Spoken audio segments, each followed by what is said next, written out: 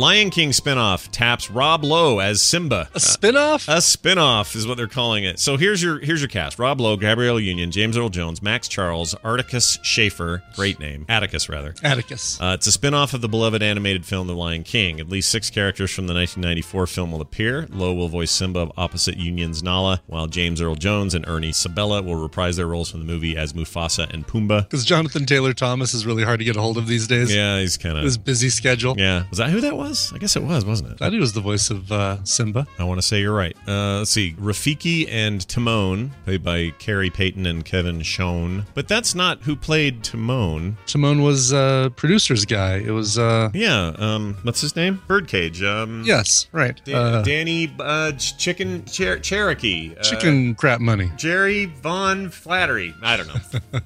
I can't remember his name. I'm just gonna have fun and just let you go with that. I think someone Nathan Lane. Jeez, Nathan Lane. And I can't remember who was Pumbaa, but Pumbaa's not coming back. So no Pumbaa. Rafiki though was played by Pumbaa die, and I forgot. Pumbaa was played by Benson. No. Benson was the bird. No, not the bird. The bird was Robert Guillaume was the monkey. Oh, I'm sorry, was the monkey. Yeah, but not Pumbaa. Yeah, but Rafiki is the monkey, isn't it? Rafiki is the monkey. Pumbaa is the warthog. Right. What I'm saying is that Rafiki is being played by somebody named Carrie Payton, who is not Benson. I'm still hung up on Pumbaa. What happened to Pumbaa?